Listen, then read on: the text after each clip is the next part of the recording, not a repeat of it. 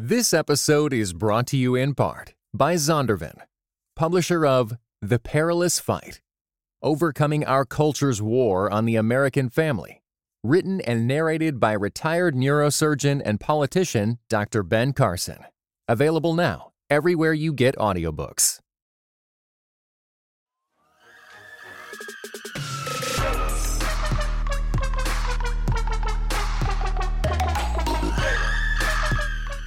Greetings, folks. My name is Dr. Jamar Tisby, back with another episode of Those Meddling Kids, unmasking the anti-CRT crusade in Christian higher ed. Now, this may be a generational divide, but that title, Those Meddling Kids, comes from the Scooby-Doo cartoons. There was this, big mystery that they spent the whole episode trying to figure out, and then at the end, when they found the culprit, that person would be mad and would say, and I would have gotten away with it too if it wasn't for those meddling kids. Now we've got, quote unquote, those meddling kids on Christian colleges and universities at their campuses. These meddling kids want to see racial justice, want to see racial progress. How dare they? And in response, there has been what I'm calling an anti-critical race theory crusade. Now, here to help us explore this topic further is someone I'm very honored to have gotten to know over the past couple of years, mostly through his work, but also increasingly just through a friendship. Thank you for joining us, Dr. Andrew Whitehead. Yeah, it's great to be here and good to see you again, Jamar. For folks who don't have the honor and privilege of knowing you as well as I do, tell us a little bit about your educational background and your current position. Yeah, definitely. So I'm a sociologist, so studying human interactions and the consequences of those interactions. And a lot of my work focuses on large national surveys, and really interested in how religion operates in the U.S. and how culture and American society shapes religion. And so I did my graduate work and earned my PhD at Baylor University. And since then, I've hopped around at some different places. The longest stretch was at Clemson University. And then a couple years ago, I moved to Indiana University, Purdue University, Indianapolis, or IUPUI, here in Indiana. And 2 years ago is when my first book that I co-authored with Sam Perry came out on Christian nationalism. We'd been working on, hey, there you go, Taking America Back for God, thank you. And then we've been working, in this area for about 10 years now, and did a lot of peer-reviewed research. And so, professionally been wrestling with some of these questions for a while now. And then personally too, since my days, growing up in church and within evangelicalism, and then too as an undergrad and beyond, wrestling with, what is Christian nationalism? What does it mean for us? And that's kind of, a quick story of where I, find myself today. Eminently qualified, and you're only going to reinforce that as this conversation goes on. So this is a question I've been asking. I know you're not trained as a critical race theory scholar, but we've all had to somewhat engage in this and learn more about it because of this crusade against it and all the misinformation around it. So in your understanding or in your perspective, what's important for us to know about critical race theory? Either stuff that needs to get untangled or stuff that you want to clear up. What would you say to college students is important to know about CRT? Yeah, I think the big thing that you mention and highlight is really understanding and working to understand, and I guess showing some humility about critical race theory, and how much maybe we don't know, right? So I'm not a critical race theorist, and so I'm not a specialist in it. And a lot of people that have a lot to say about it, we should recognize too, aren't critical race theorists, and haven't engaged deeply with that work either. And so I think one of the big tasks that I appreciate what you're doing, Jamar, is helping point to voices that have studied this and have spent time and have worked on this. And that's key. And so I'm continuing to learn as well. But I think one of the big takeaways of critical race theory that I think really aligns too with sociology is understanding that inequality in our society and really any society, but especially in America and in our history, um, is written into a lot of the rules and laws that govern our daily lives. And these aren't things that are contingent on one person believing a certain thing, but these structure how we interact. And so, as sociologists, right, we study how the social world creates a framework, right, that can conscribe even the choices that we have. And so we talk about, well, is America a meritocracy?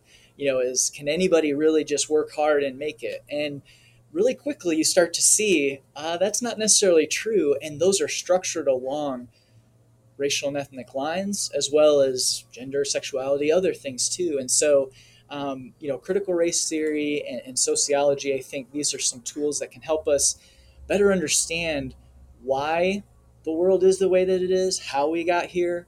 And as we do that together, we can understand and hopefully empathize with the voices and people that are saying, hey, my experience is not like that.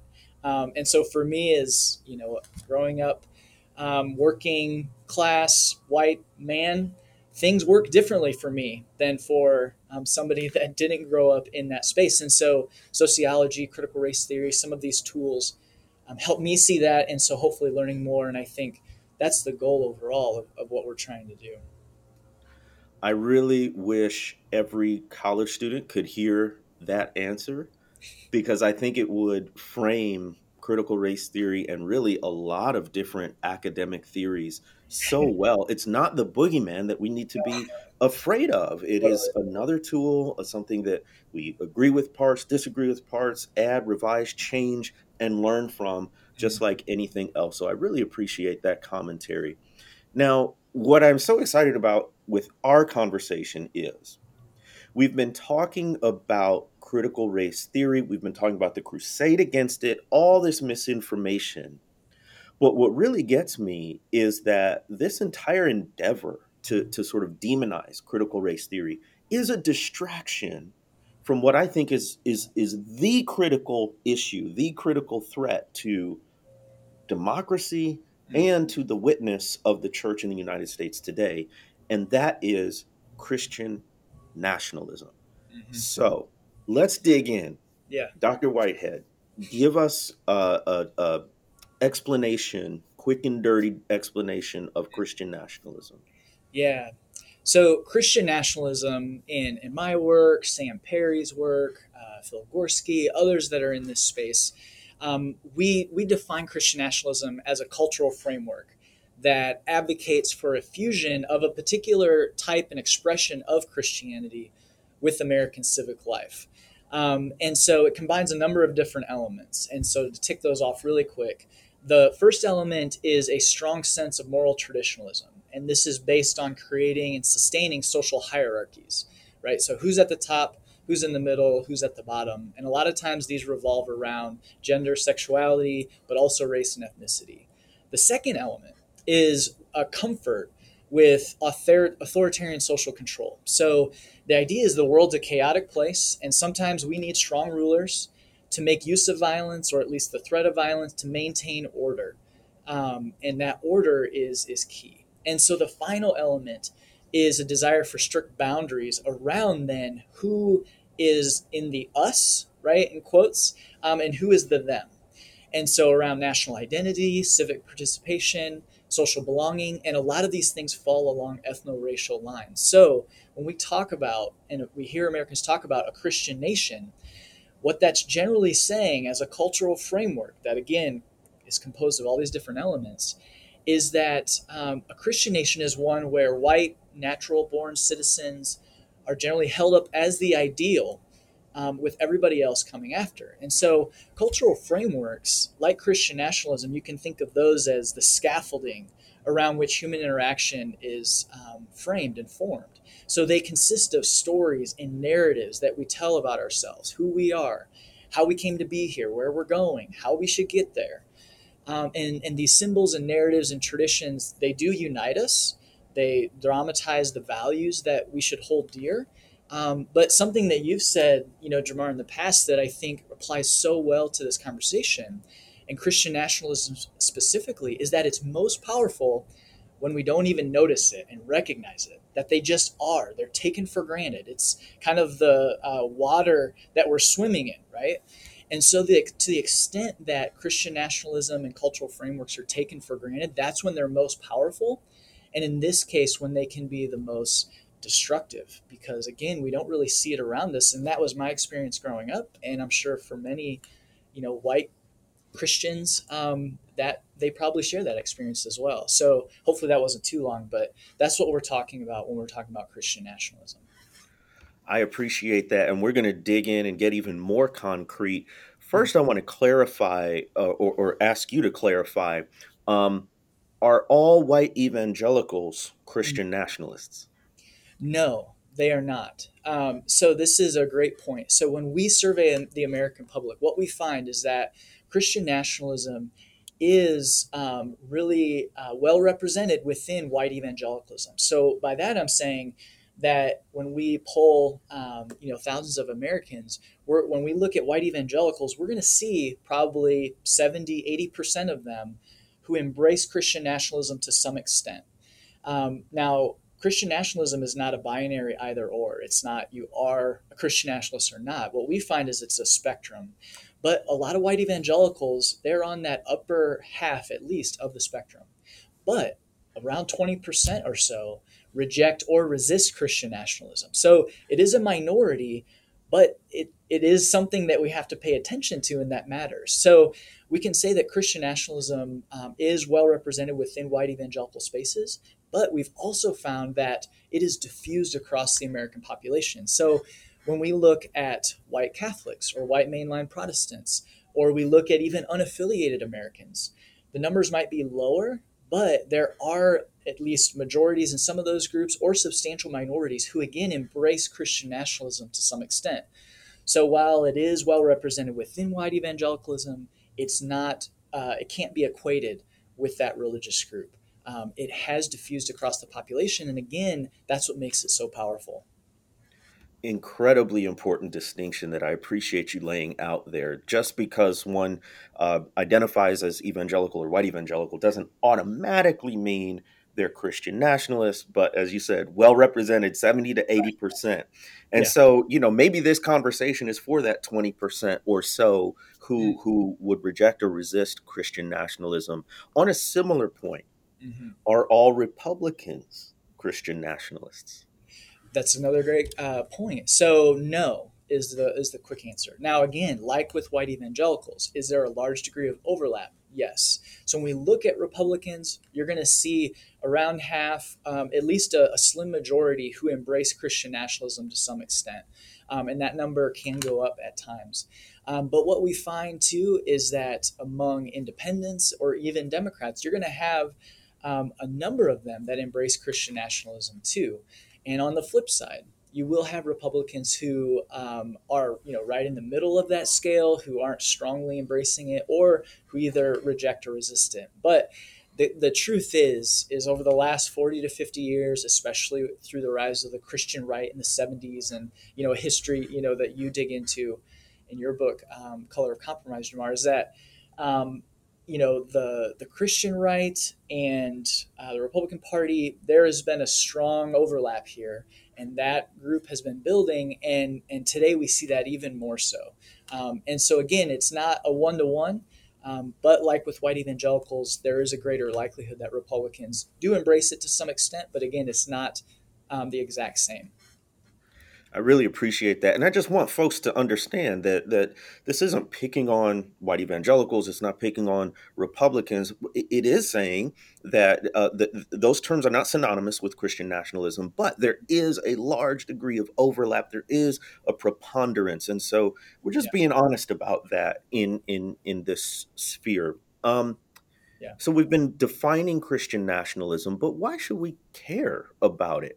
And another way to put that is, what is the danger or the threat of it? Oh yeah, so I think this is really important. It's something that our book gets into, Phil Gorski and Sam Perry's new book, The Flag and the Cross, gets into, especially looking at the threat to democracy.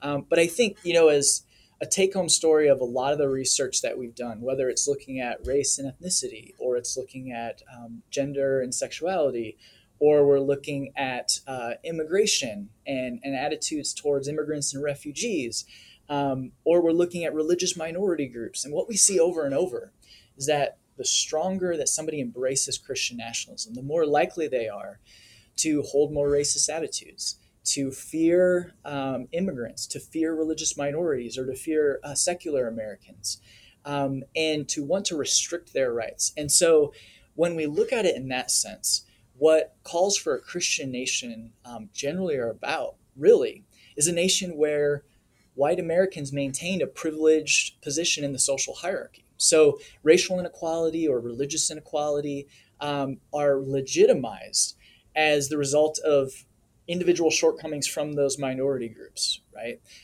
Where when we see differences in wealth and health and opportunities across racial and ethnic lines or other social locations, these are often viewed as natural or even prescribed by God. And it allows Americans to basically whitewash or ignore the structural or systemic causes of those inequalities in service of upholding a narrative where the U.S. has a special relationship with the Christian God. And so I think then this is kind of the keyhole to where we see this reaction to critical race theory, but they've been reacting to the different boogeymen for decades. This is just the latest, is that anything that points out, hey, there might be inequality and there might be things that we have been a part of that have sustained or created that inequality that we could work towards or change. White Christian nationalism is going to be invested in trying to ignore that. Because again, those that are at the top of the hierarchy in any sense want to stay there because defending that position is key. And so I think the overall danger is that it really blinds us to where we have gone wrong and how we should try and do better. And so when we look at democracy and limiting access to the vote, gerrymandering or other things, Christian nationalism, we see over and over, Americans that embrace it, they really aren't in support of a democracy where everybody has a say. And so sharing power, hearing from different voices is key. So when it comes down to democracy or power, Christian nationalism is going to choose power every time.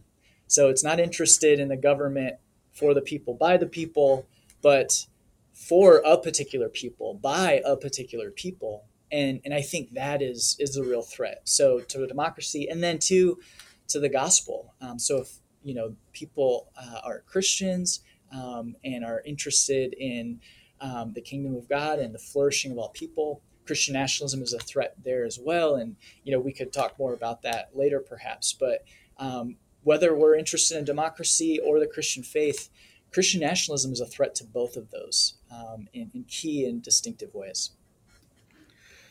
I already know this is an episode people are going to have to go back and listen to a couple of times because there's so much good information that you're sharing with us. I appreciate it. Yeah. Let me go back to something that you mentioned before, that Christian nationalism isn't a binary. You either are or you aren't, but more of a spectrum. Can you explain more of that? Yeah, so this is really kind of the result of how we measure it. So when we send out surveys to large numbers of the American public, we ask them different questions, and they can strongly agree or strongly disagree with a number of them. And so we're constantly trying new questions because that's what science is all about, is, you have a hypothesis and then you try and measure it and falsify what you think might be there. And so questions that we tend to ask are things like, should the federal government declare the United States a Christian nation? Or should it advocate Christian values? Is the United States, does it have a special relationship with God and God's plan or purpose for the world? So trying to kind of unpack how people view this relationship between Christianity, God, the United States, our social and cultural public sphere. And so the extent to they strongly agree or agree with it or disagree or strongly disagree, we assign a point value. And so if I'm answering those questions and I'm strongly agreeing with all of them, right, I might score a 4 on each one, and we add those together. And then, Jamar, if you take the test and you strongly disagree with all of them, you have a 0.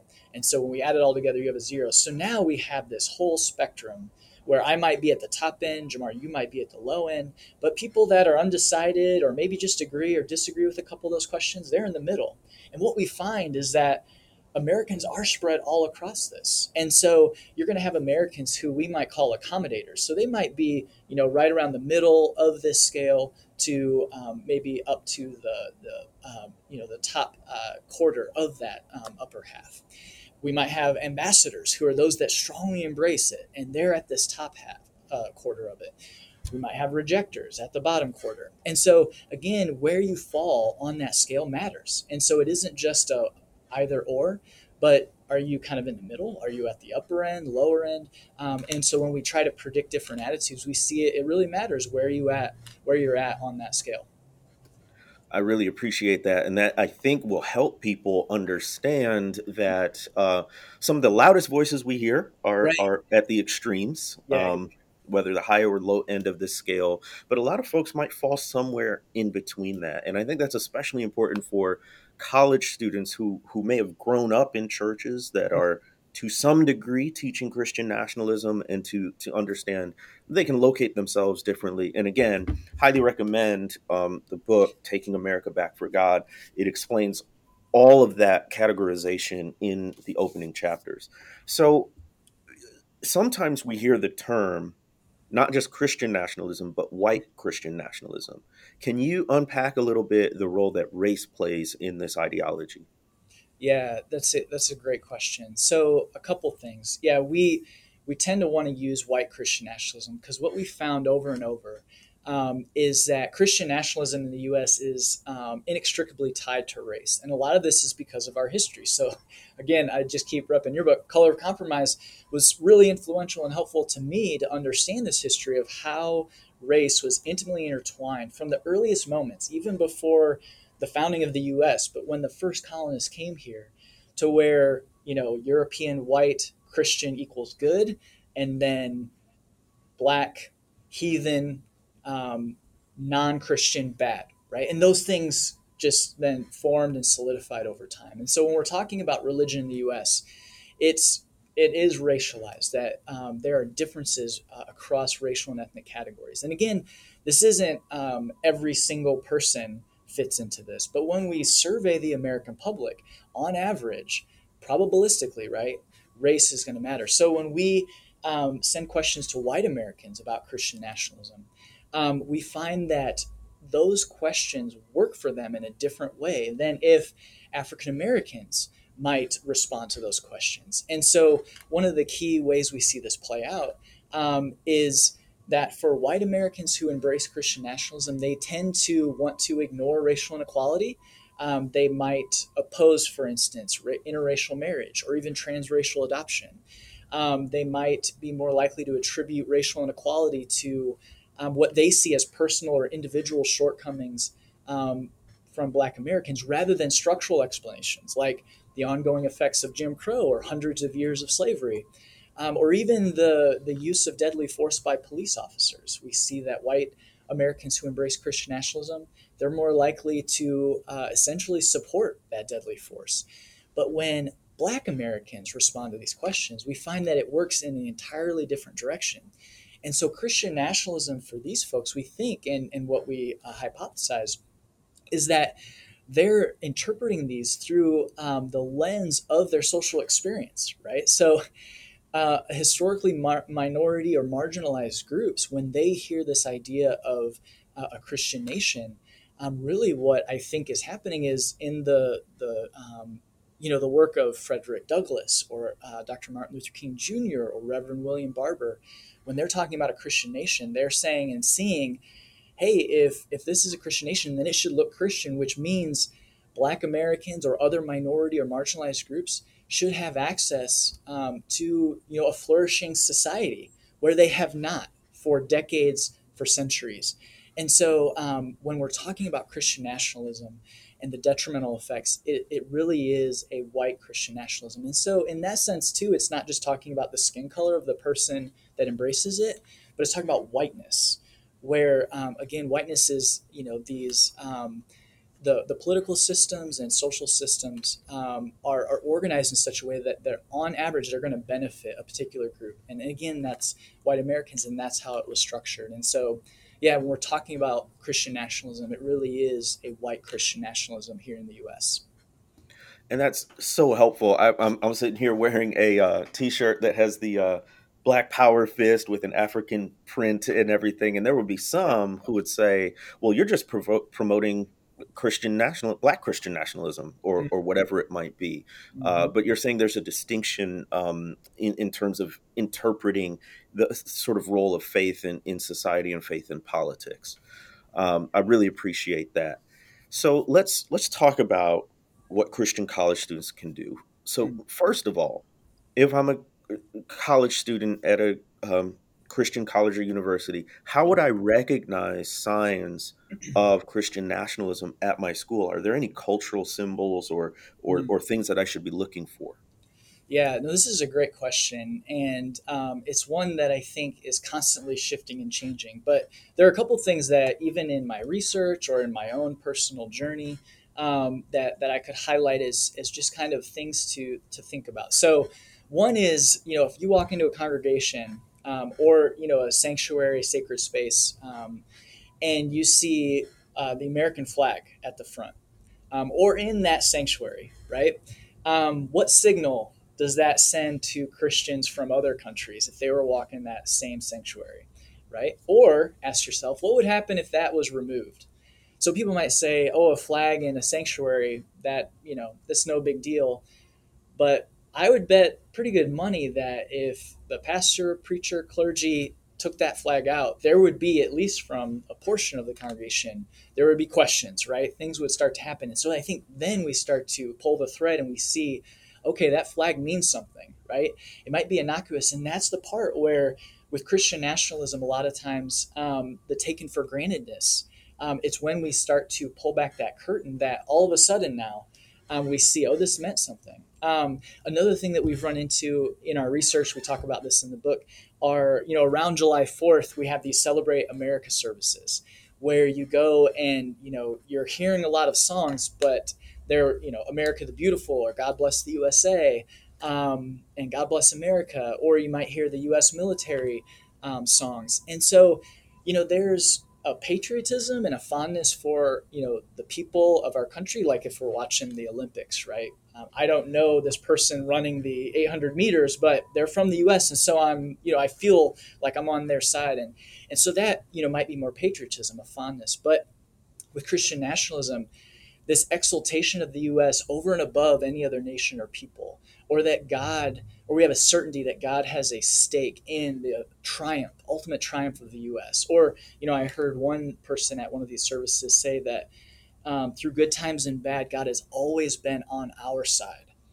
And those are words that, wow, we really have to sit with and think about, right? The U.S. and our history, good and bad, the U.S. has moved towards justice in a lot of ways and has not in a lot of ways. But to think that God has always been on our side, that's really powerful.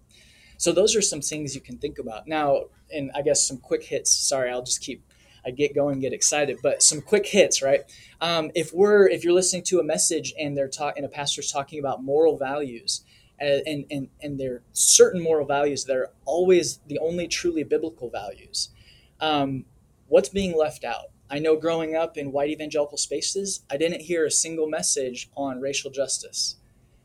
So what's being preached as truly biblical values? Do the messages encourage us to love the world or to fear and defeat those in the world?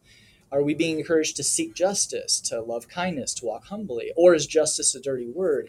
Do people fear, and just think, do you feel a sense of threat and fear, or a sense of hope and encouragement?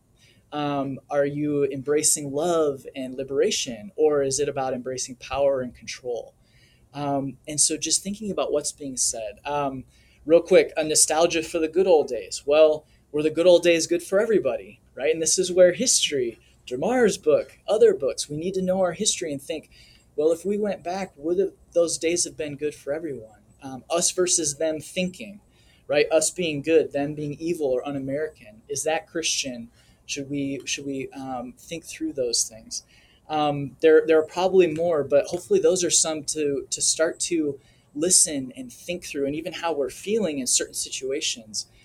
Is this embracing, wholeness and love, or is this about fearing and grasping for power? I really appreciate that. And I'm glad you elaborated even further because we can talk about the definitions, we can talk about the theory, but this is happening day to day in real time in classrooms. It's showing up in books, the news, all of that. So it's really critical at a young age to be able to spot the signs of Christian nationalism. And so, as we're spotting those signs, then how can I, if I'm a college student, be proactive about unlearning Christian nationalism and about learning a better, a healthier Mm. Christian faith? Yeah, no, that's a great question. I think the first thing is being exposed to writers and thinkers and speakers who are outside our realm of experience, right? And so, trying to read books and hear thoughts of those that grew up in different places or with different experiences is going to be helpful to us. One thing that we can do is there's a movement, Christians Against Christian Nationalism. So it's focused on uniting and equipping Christians to confront and oppose Christian nationalism. There's a lot of resources there. I think that's one way to kind of start to get involved. Another thing that we can do is supporting religious liberty, and no longer allowing that to be redefined. So, religious liberty should refer to the right of any citizen to practice or not practice religion without governmental interference. But over time, Christian nationalism and those that embrace it, they're really redefining religious liberty as the right to bring privately held religious beliefs into the public square with this desire to restore what they view as a Judeo-Christian nation as they see it, which really is just to benefit, a single small group.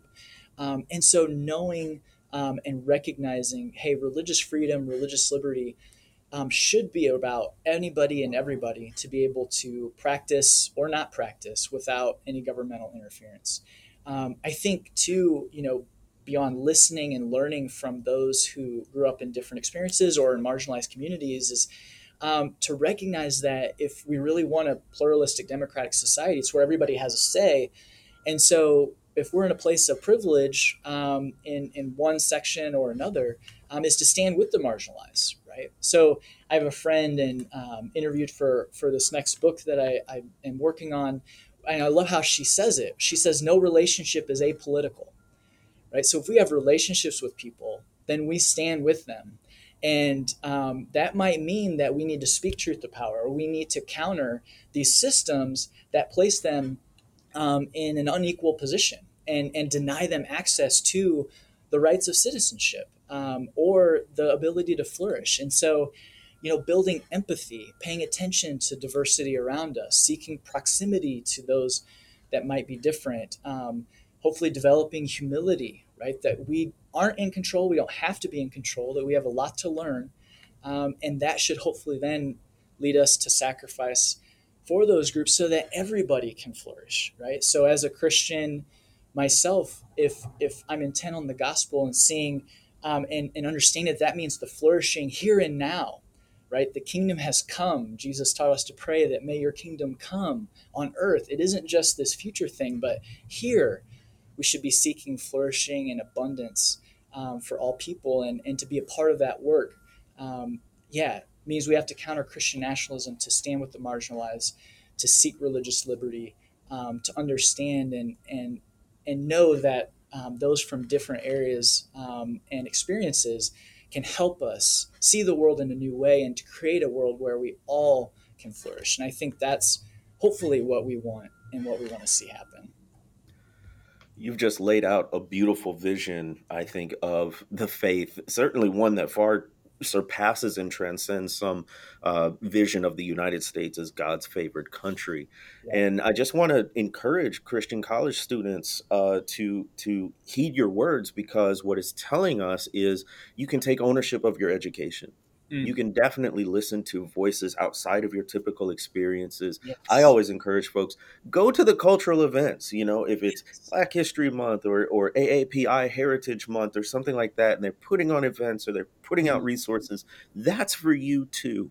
And there's all kinds of ways that you can take a syllabus that a professor gives you and say, how can I be proactive Mm. about my reading, about my writing assignments, about my Yes. projects, and make sure that it's moving toward this expansive, inclusive, pluralistic vision Yeah. of democracy and of Christianity itself. So, Yeah. thank you for that reminder. I know folks are going to want to keep learning from you. So, what's the best way to keep up with you, and what's a project that you're working on now that you might want to tell us about?